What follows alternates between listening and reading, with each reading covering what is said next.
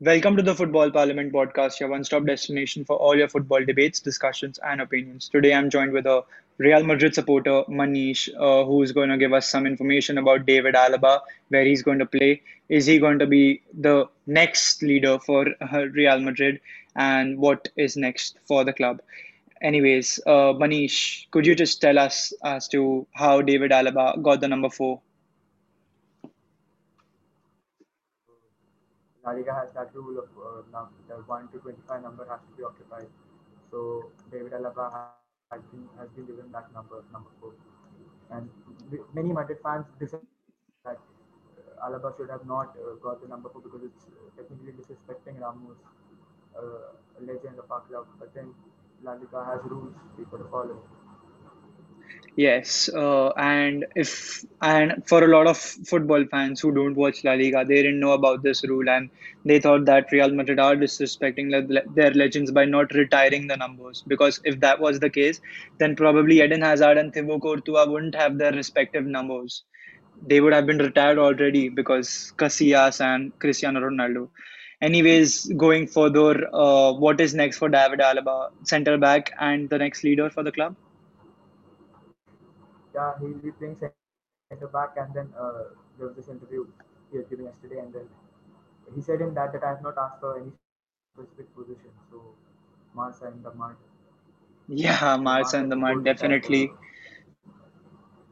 A lot of this Marsa information has put is it that he wants to false, play. and they just do it for the money, Yeah, or should I say, dinero in Spanish. They just do it for the money to, just use the name of the footballers and get that information out. And David Alaba has clearly stated that it's not him. He's not asked for a specific role by the club. So that's Marsa L for you. Anyways, going further, Real Madrid 21-22 potential lineup. Manish, who starts where?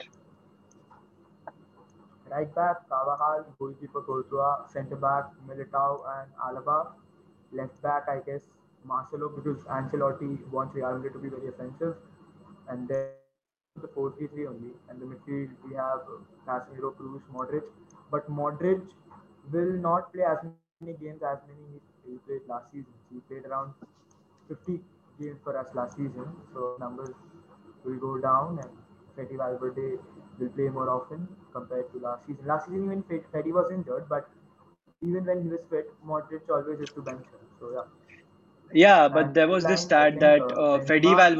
Freddie Valverde played less games last season because of his injuries and the COVID he got twice, and not because of Cruz, Modric, Casemiro playing all the games. No, even if Freddy was fit, if you look at the form, Cruz was dominating the midfield. Even Modric was dominating the midfield. I don't think Freddy would have started even if he would have not got those injuries or he would have not been diagnosed with COVID. I don't think he would have started ahead of either of them. Okay, another fair point. On to the next. There is a huge rumor and a huge speculation among the Real Madrid supporters that Isco has had a haircut and he's gonna be in his 2017 form. Do you see that happening honestly under Ancelotti? Because he was the guy who got him in the club and he was the guy where we saw the peak Isco. Yeah, the Isco has started the most games under Ancelotti while Ancelotti's time at Real Madrid. This is a start I read somewhere. So yeah, I think if I guess this is a redemption season for Isco, who was terrible last season in my opinion. So I guess Yeah. he can get back to his best under Ancelotti, and in front line, I forgot that in the front three, I think Benzema and Hazard are fit. Otherwise, I'll go for Vinicius. Or if Mbappe lands at Madrid this season, which is unlikely, but then we know anything is It's a possible. potential lineup. It's a So potential lineup. You defense, can add Mbappe. Mbappe He's comes in heavily obviously. linked. Yeah, yeah. On the right wing, if Bale is fit, then Bale. Otherwise, Rodrigo.